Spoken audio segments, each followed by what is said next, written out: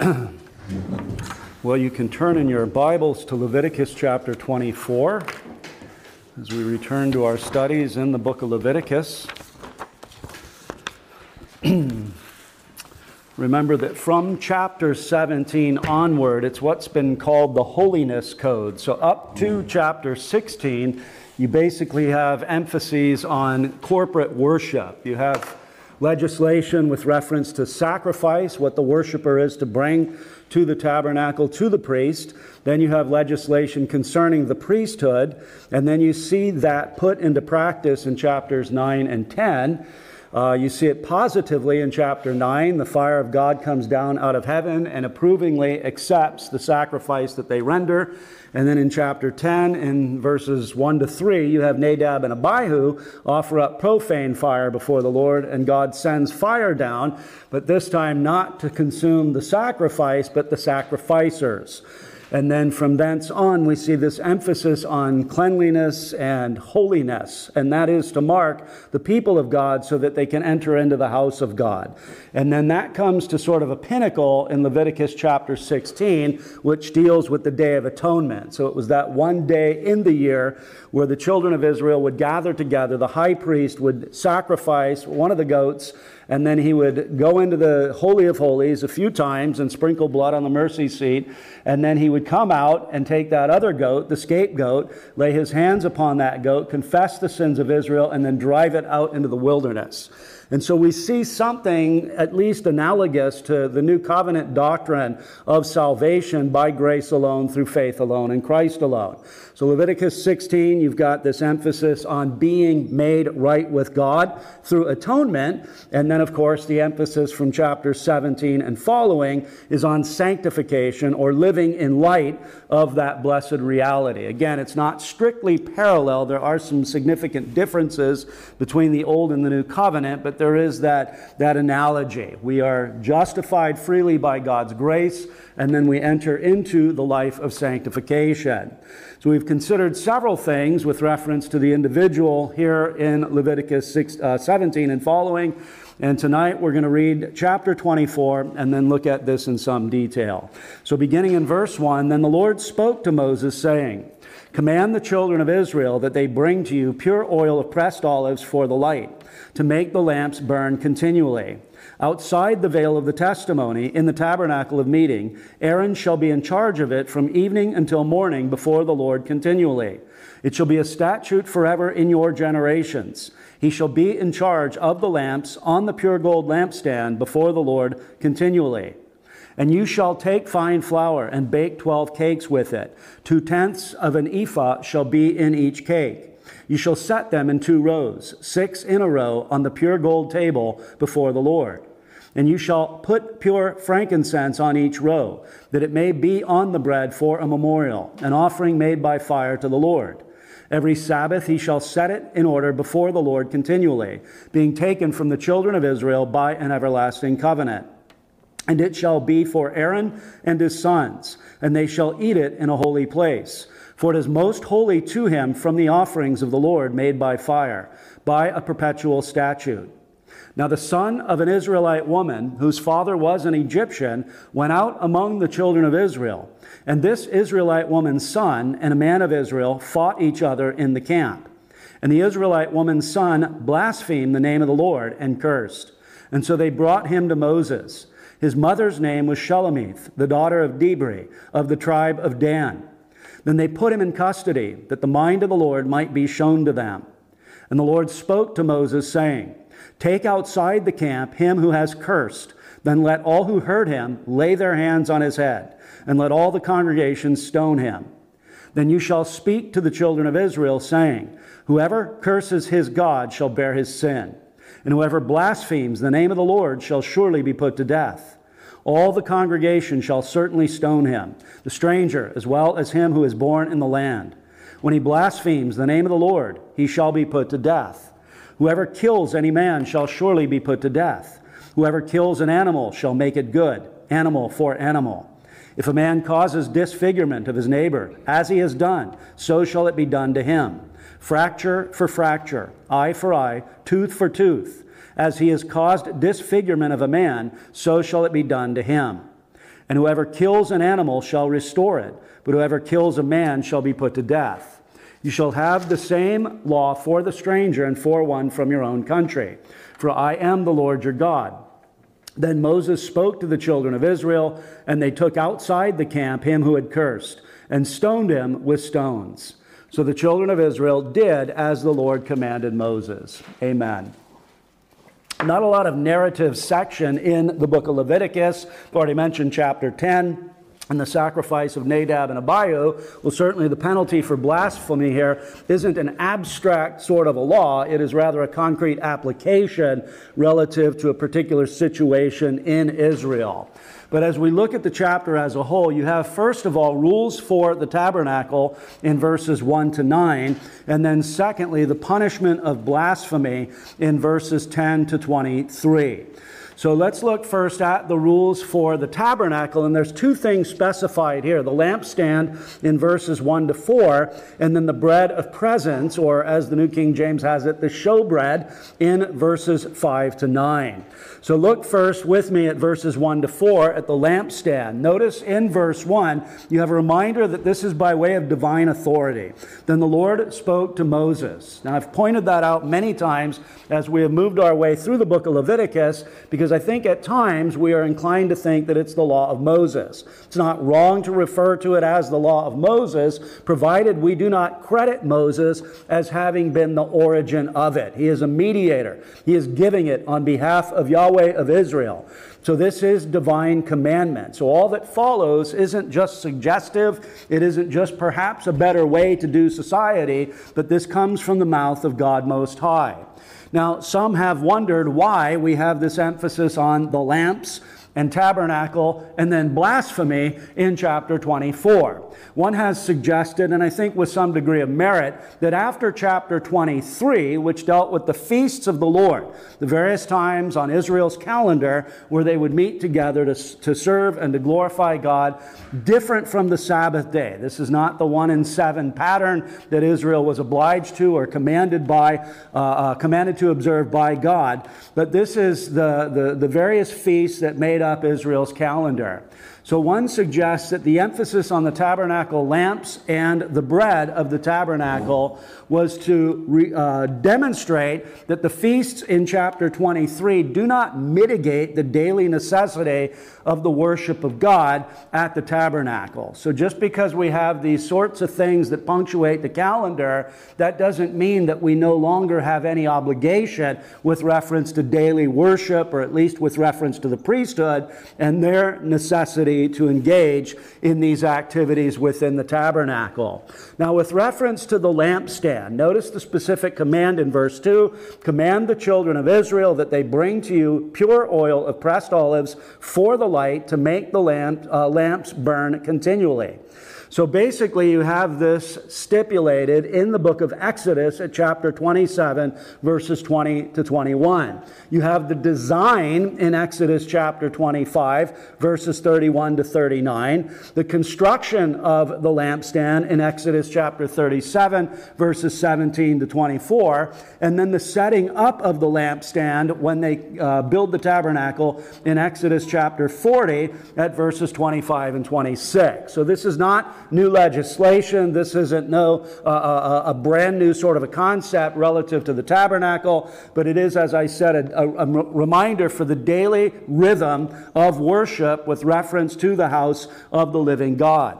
And then notice where the placement of the lampstand is. In verse 3, outside the veil of the testimony in the tabernacle of meeting, Aaron shall be in charge of it from evening until morning before the Lord continually. It shall be a statute forever in your generation. So this, according to the apostle in Hebrews chapter 9, is in the holy place. You have two compartments in the tabernacle. Well, you have three if you consider the outer court, but within that actual tent of meeting, you have a holy place, and then you have the Holy of Holies. Everybody but the high priest was prohibited from going into the Holy of Holies. And the high priest didn't just wander in there any old time of the week. He went in there once or a couple of times on the one day, the Day of Atonement, according to Leviticus chapter 16. So in Hebrews 9, verse 2, it says, "For a tabernacle tabernacle was prepared, the first part, in which was the lampstand, the table, and the showbread, which is called the sanctuary, or the holy place. So there was that curtain or that veil that separated the holy place from the Holy of Holies. And as I said, the Holy of Holies was only entered once a year by the high priest for the purpose of the Day of Atonement. Going back to Leviticus chapter 24, again, just notice that this is not only divine origin in terms of the command, but it's divine regulation. God doesn't say just find somebody hanging out in the Walmart parking lot and put him in charge of this. No, Aaron shall be in charge of it from evening until morning before the Lord continually. And then in verse 4, he shall be in charge of the lamps on the pure gold lampstand before the Lord continually. When you get to the temple or the tabernacle and then the temple, you notice that it's not haphazard. It's not up for grabs. There's no vote. There's no sort of suggestion from the crowd, hey, I think this guy ought to serve. No, it was very strictly regulated by God that it would be the Levites, or the tribe of Levi. And within that tribe of Levi, you had the specific sons of Aaron that functioned as the high priest, but then the Levites themselves took care of all those other corollaries with reference to the daily use and the Sabbath use and the feastly use of the tabernacle and then temple. And then one more time, let us notice that clause in verse 3. It shall be a statute forever in your generations. I think at times Christians read that and they think, well, should we have a lampstand? Should we have a tabernacle? Because it says that it's supposed to be a statute forever in your generations. That is covenant or governed by the covenant. As long as the old covenant is in play, then this is binding on the people of God. The old covenant is no longer. It has been, it is obsolete, not because it was bad, but because Christ came, fulfilled all the obligations placed upon Israel via the old covenant, functioning as the Israel of God. He fulfills all righteousness. So he brings in and inaugurates the new covenant, which is a better covenant founded on better promises that affords a better hope. So it's not the case that we need to have lampstands, tabernacles, showbread, and temples. John Gill makes the observation concerning that statement. It shall be a statute forever in your generations, he says, until the Messiah should come.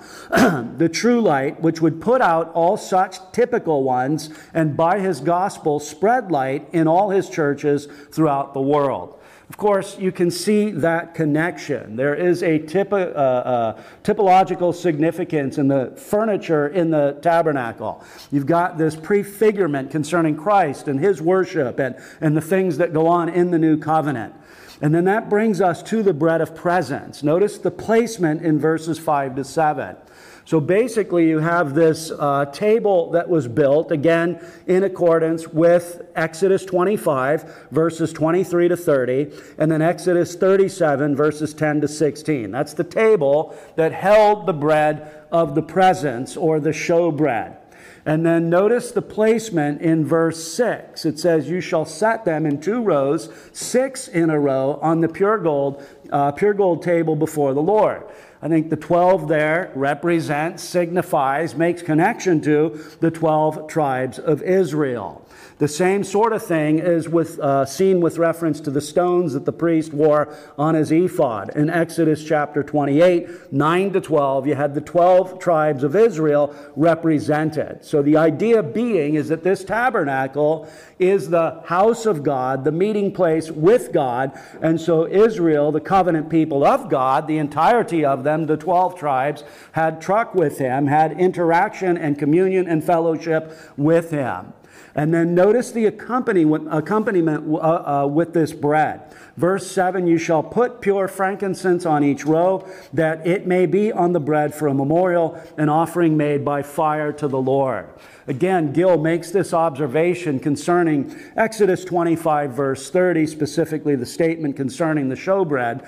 He says, this was a memorial of the goodness of God in daily providing bread for the people of Israel. One commentator suggests it was akin to the practice, you perhaps have seen it in a Chinese restaurant before, when they have a statue of Buddha and they put, bananas or oranges or whatever there. It's to feed the gods. One commentator suggested that was the practice. I think Gill's on the better track. So this was a memorial of the goodness of God in daily providing bread for the people of Israel, and was presented to him as a thankful acknowledgement of it, and being the same, they ate at their own tables. And this being eaten by the priests was expressive of the communion between God and them, they being guests of his and feeding on the same provision. So it speaks to communion, it speaks to fellowship, it speaks to remembering how God provides for the children of Israel with reference to their daily bread.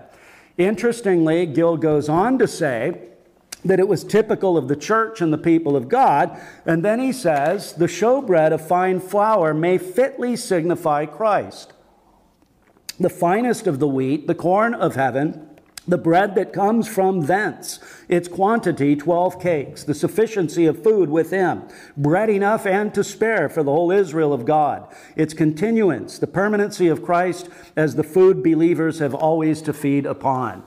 Again, that's a great encouragement when we consider that emphasis in John's Gospel, John chapter 6. The Lord Jesus likens himself as the bread of life, or identifies himself as the bread of life.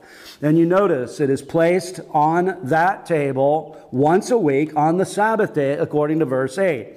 Every Sabbath he shall set it in order before the Lord continually, being taken from the children of Israel by an everlasting covenant. Again, the everlasting covenant there I would identify with the old covenant. It's everlasting insofar as it is binding upon the people of God. It gave way to the new covenant, which is the everlasting covenant in this dispensation, if I can use that word. And then it shall be for Aaron and his sons, and they shall eat it in a holy place. So this would be their portion or their provision. No doubt it would be stale, so this wasn't as good as the hot burning meat that they got to eat right off the altar, but nevertheless this was part of their provision in terms of their priestly office. And then it goes on to say, for it is most holy to him from the offerings of the Lord made by fire by a perpetual statute. So reminders concerning the rules for the tabernacle in verses 1 to 9. And that brings us to the penalty for blasphemy. And again, this isn't abstract. This isn't, pulled out of the hat of God's law, but there is a specific incident that necessitates this revelation concerning the disposition of this particular fellow. So basically you have the offense in verses 10 to 12, then you have the judgment of God in verses 13 to 22, and then you have the execution by the people in verse 23. But note first the offense. The first verse 10 says, now the son of an Israelite woman whose father was an Egyptian went out among the children of Israel, and this Israelite woman's son and a man of Israel fought each other in the camp. So it's the same sort of situation that you see in Exodus chapter 21. Exodus chapter 21, a passage that I think speaks specifically relative to the prohibition of abortion.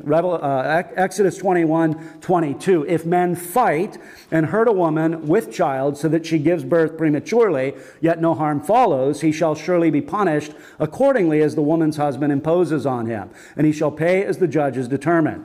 But if any harm follows to either the woman or her baby or babies, then you shall give life for life, eye for eye, tooth for tooth, hand for hand, foot for foot, burn for burn, wound for wound, stripe for stripe. So the same sort of a thing going on. I mean, it's not just 21st century North America where fights break out in subway stations or in Walmart. I've been seeing people are going nuts over Stanley Cups. Not the Stanley Cup vis-a-vis hockey, but cups. Like what? Anybody seen that? What is the deal with that? Are these like the golden chalice that everybody must have? Reminds me of that bit in 1984 where all the ladies were lining up for saucepans. It's really degenerated to such a place where we're just right there alongside of 1984. At any rate, we have the same sort of people functioning in the Old Covenant, the way they function in the New Covenant, in society, and unfortunately sometimes in the church. So these two guys get into a fight. And now the particular offense comes in verses 11 and 12. And the Israelite woman's son blasphemed the name and cursed. If you notice, if you're using the New King James, I didn't have time to check the other English versions. Actually, I didn't even think to. But if you notice, it says the name of the Lord. That's supplied there. And it's supplied with good warrant and good merit, because notice in verse 16, whoever blasphemes the name of the Lord shall surely be put to death. We're certainly dealing with the Lord in this particular situation.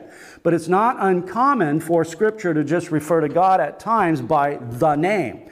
And that's what's happening here in verse 11. And the Israelite woman's son blasphemed the name and cursed, and so they brought him to Moses. Now, what's the significance of the names of God? There are various names of God given to him throughout Scripture. Van Maastricht makes the observation that the nature of God is made known to us by his names. He says, first, they reveal his essence. Secondly, they distinguish him from false gods and all creatures whatsoever. And then third, they make known his properties and qualities.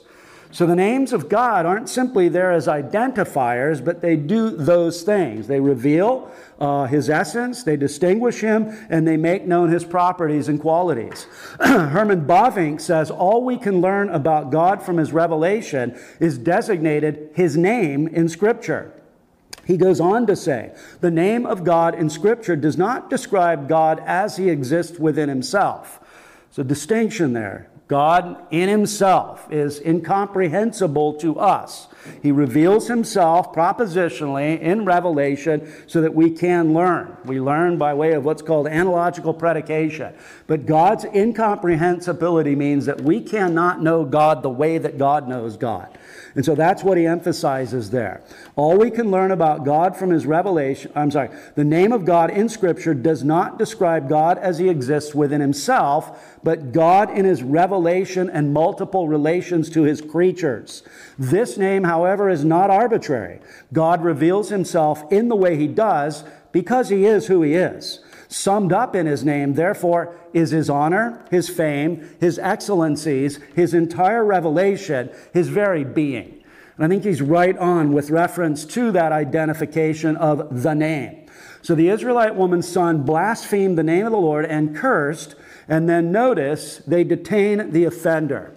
So at the end of verse 11, it says, so they brought him to Moses. And then it gives us a bit of his family. I'm sure his mother was very proud of him when she got this knowledge. And then it says, then they put him in custody that the mind of the Lord might be shown to them. So they brought him to Moses, they put him in custody, and then they want to know the mind of God. Now, probably they had an idea about the mind of God with reference to this particular situation. Because previously in God's word, in God's law, we see the death penalty mandated for cursing parents in Exodus 21, verse 17. And then just turn back to Leviticus chapter 20, specifically at verse 9. Leviticus chapter 20 at verse 9. For everyone who curses his father or his mother shall surely be put to death. He has cursed his father or his mother. His blood shall be upon him. So when we go back to verse 13 in verse 12 in chapter 24, it says, then they put him in custody that the mind of the Lord might be shown to them. Again, they probably had a good idea of where this might be going, but the third commandment, which is the backdrop for this particular case law application, the third commandment says that the Lord will not hold him guiltless who takes his name in vain. So quite likely, they could have thought that God would just directly kill him. God would just vaporize him or decimate him right on the spot. Or God would use the agency of the civil government, in this case Moses and the judges that were functioning, or the elders that were functioning at that particular time. So the inquiry makes sense. There's this particular situation, and as I said, this is case law. Case law is the application in the concrete of something that is an abstract principle. So the third commandment prohibits the taking of the name of the Lord your God in vain. This is an application of that law in civil society relative to this particular Israelite who cursed the name of God Almighty. So then that brings us to the judgment of God. First, notice the revelation of God in verses 13 and 14. Once again, the Lord spoke to Moses, saying, Moses didn't come up with this. Moses didn't take lots and have everybody, pick one and draw and see what we should do with this particular fellow because he's blasphemed and cursed the name of the Lord God Most High. This is divine in its origin. The Lord spoke to Moses, saying. So I think as New Covenant Christians, perhaps one of the questions tonight, hopefully not, but one of the questions will be, should we execute blasphemers in this New Covenant setting? He's already poised and ready. He's got it in his holster to ask the question. In the New Covenant, the church does not have the sword to bear. We live in a society that is not directly governed by biblical law.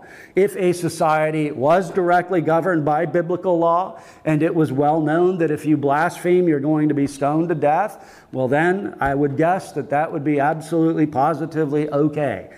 Do I think that's ever going to happen? I really pretty much kind of doubt it. But hey, if, that's how it goes, then that's how it goes.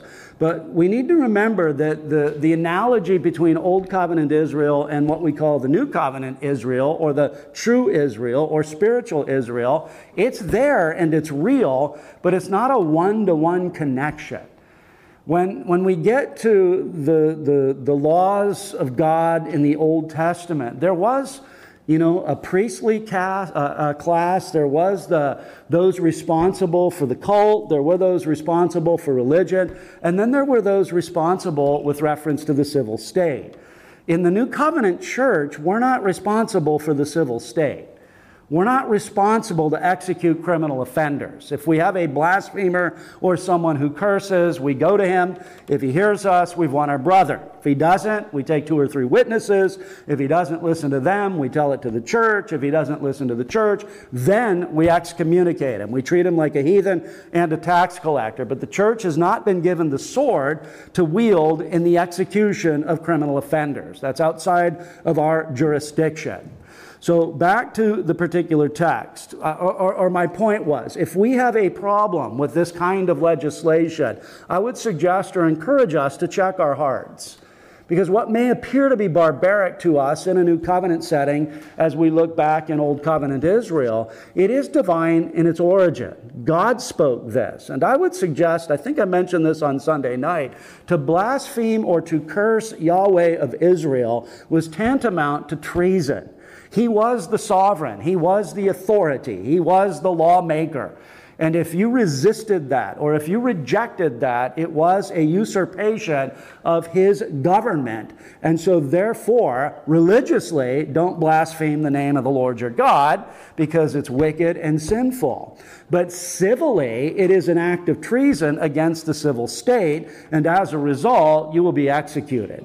I mean, treason has become so commonplace in Western governments that we forgot how important it actually is. You're supposed to actually kill traitors. They're not friends of any government. They don't help. They don't advance. They don't do good things. There ought to be consequences for those who engage in such activity. So back to the text. It's divine in its origin. Verse 13, the Lord spoke to Moses saying, notice in verse 14, take outside the camp him who has cursed. That is the specific responsibility. You don't sully, you don't dirty, you don't render unclean the camp by the shed blood of a particular criminal. We have that wonderful bit in the book of Hebrews in chapter 13, which shows our curse bearer being treated in the same sort of a way. In Hebrews 13 at verse 10, it says, we have an altar from which those who serve the tabernacle have no right to eat. For the bodies of those animals whose blood is brought into the sanctuary by the high priest for sin are burned outside the camp. Therefore, Jesus also, that he might sanctify the people with his own blood, suffered outside the gate. Therefore, let us go forth to him outside the camp, bearing his reproach. For here we have no continuing city, but we seek the one to come. Therefore, by him let us continually offer the sacrifice of praise to God, that is, the fruit of our lips, giving thanks to his name. But do not forget to do good and to share, for with such sacrifices God is well pleased. So back to Leviticus Leviticus 24, this was the stipulation. Take him outside of the camp. And then notice the agency for the infliction of the penalty. And again, this shouldn't surprise us, because the first statement concerning, or the first declaration or command concerning capital punishment, the agency was via man. Whoever sheds man's blood, by man his blood will be shed. So again, they're waiting to hear how God is not going to hold this man guiltless. Is God going to decimate him directly, or is he going to use man? Well, that's the emphasis. And then notice, then let all who heard him lay their hands on him, on his head. So I think this foreshadows what you're going to get in Deuteronomy 17 and Deuteronomy 19, where it's 2 or 3 witnesses for every capital case. And the fact that the witnesses lay their hands on that particular head indicates that there are witnesses, that this was something that was confirmed. This wasn't arbitrary. It wasn't hearsay. It wasn't somebody going to Moses and saying, yeah, this guy blasphemed and cursed God. Well, bring him here and let's stone him. No, the witnesses had to be there. And again, Deuteronomy 17, 6 and 7, Deuteronomy 19, 15 to 21. Deuteronomy 19, 15 to 21 is interesting, not that Deuteronomy 17 isn't, but in Deuteronomy 19, we have this situation. In fact, turn there, because it's very important to see the safeguards that are in place with reference to the application of the death penalty in Old Covenant Israel. Before 19, look at 17. 17, 6, and 7. Whoever is deserving of death shall be put to death on the testimony of 2 or 3 witnesses. He shall not be put to death on the testimony of 1 witness. The hands of the witnesses shall be the first against him to put him to death, and afterward the hands of all the people. So you shall put away the evil from among you. That would increase the gravity. Okay, these aren't, this wasn't New York City. We're not talking about teeming millions of people that you never saw, never knew. Most likely, the persons that committed crimes, you probably saw them from time to time. So if you knew you're going to have to put your hand upon his head and witness against him in a capital case, that underscores the gravity of the situation, and I hope discriminates against or discourages false witness. But if it doesn't, there is a specific restriction against false witness in Deuteronomy 19. Notice in verse 15, 1 witness shall not rise against a man concerning any iniquity or any sin that he commits. By the mouth of 2 or 3 witnesses, the matter shall be established. Now notice, if a false witness rises against any man to testify against him of wrongdoing, then both men in the controversy shall stand before the Lord, before the priests and the judges who serve in those days. And the judges shall make careful inquiry. And indeed, if the witness is a false witness who has testified falsely against his brother, then you shall do to him as he thought to have done to his brother. So you shall put away the evil from among you. So again, the same old covenant that stipulates execution of criminal offenders puts in safeguards and builds parameters and fences around it so that it cannot be easily abused. So basically, if I allege that Shane is guilty of a capital offense and I'm a false witness, and we go before the judges and they discern that I'm a false witness, whatever the penalty would have been for him for that crime is now turned against me. I'm going to think twice before I go to the judges. If I don't have good evidence, if I can't see a conviction followed through, I'm not going to go. Biblical law really would reduce the litigiousness of man, who is oftentimes sue-happy and crazed with trying to get people in trouble. And then in verse 20, and those who remain shall hear and fear, and hereafter they shall not again commit such evil among you. Your eyes shall not pity. Life shall be for life, eye for eye, tooth for tooth, hand for hand, foot for foot. So back to Leviticus 24, the agency, witnesses, and then all the congregation. And notice all the congregation stones the man and stones him to death. Then we have the command of God in verses 15 and 16.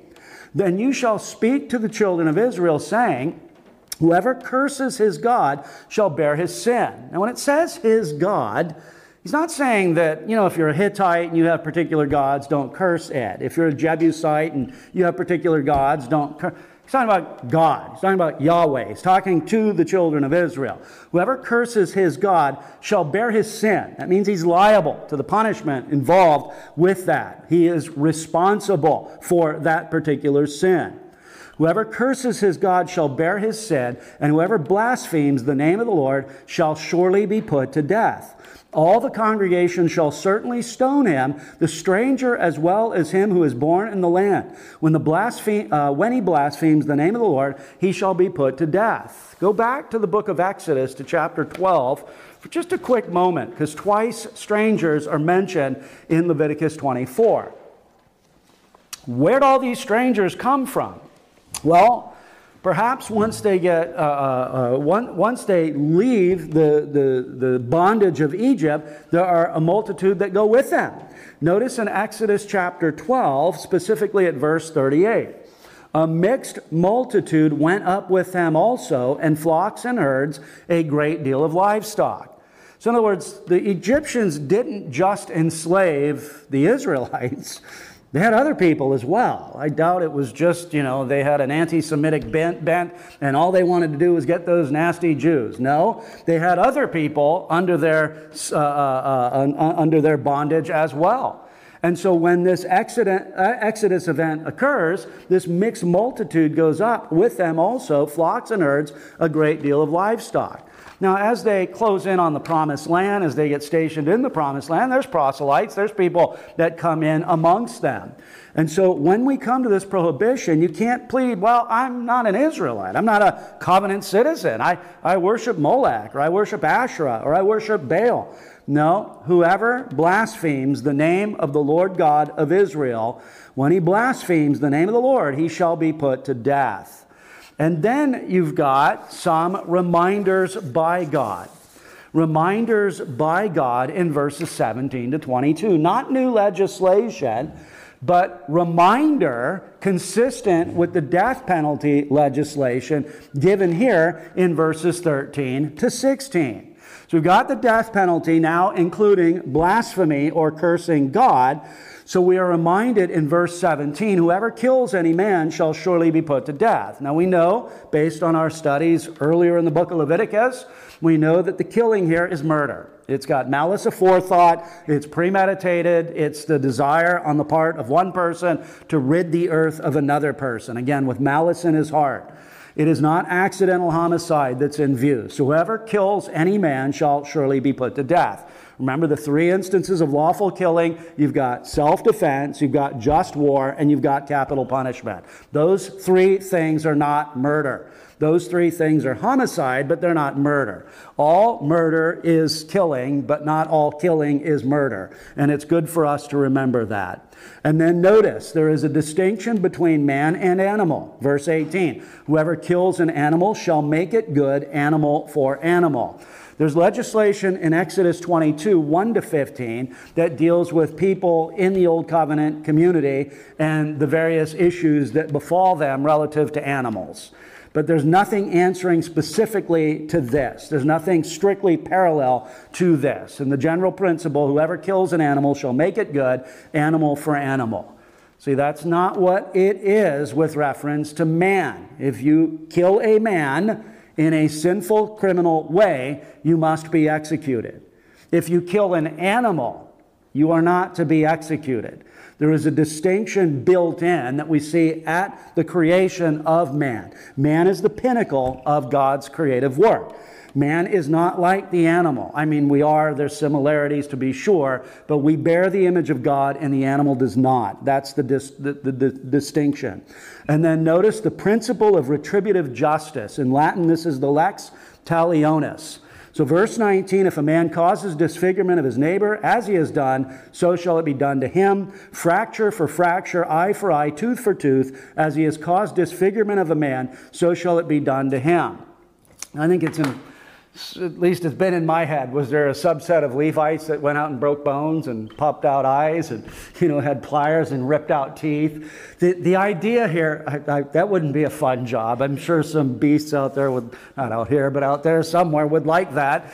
But the principle is that the punishment must fit the crime. That's what it means. I read the section in Exodus 21 when the men fight and they hurt a woman who is pregnant and she gives birth prematurely. then the lex talionis, or the law of retribution, applies. And so if the mother and her premature babies die, then the man who struck her must die. Because this law, Exodus 21, covers the mother and her baby. It's plural, so it could be babies. It envisages twins, triplets, whatever the next one is. Quadruplets? No. What is it? Okay, yeah, that. And then 5, and then 6. However many she may have in there. So anyway, so we got the lex talionis repeated here. You'll also see it again in Deuteronomy chapter 19:21. Basically, any system of justice operates on this principle. The punishment must fit the crime. And interestingly, Old Covenant law, or the law regulating the Israelites, is different than other ancient Near Eastern codes. With reference to the ancient Near Eastern world, they were a lot more liberal with harsh punishment for property crimes. The Old Covenant law was not. There's only one case of punitive amputation in the book of Deuteronomy, and it has nothing to do with a property situation. So when it comes, however, to life, human life, there is a strictness about God's law regulating that particular crime. And then the distinction between animal death and human death is repeated in verse 21. And then in verse 22, we see again the comprehensiveness of the law. And then in verse 23, the execution by the people. Then Moses spoke to the children of Israel. They took outside the camp him who had cursed, stoned him with stones. So the children of Israel did as the Lord commanded Moses. There was a perpetuity about this as well.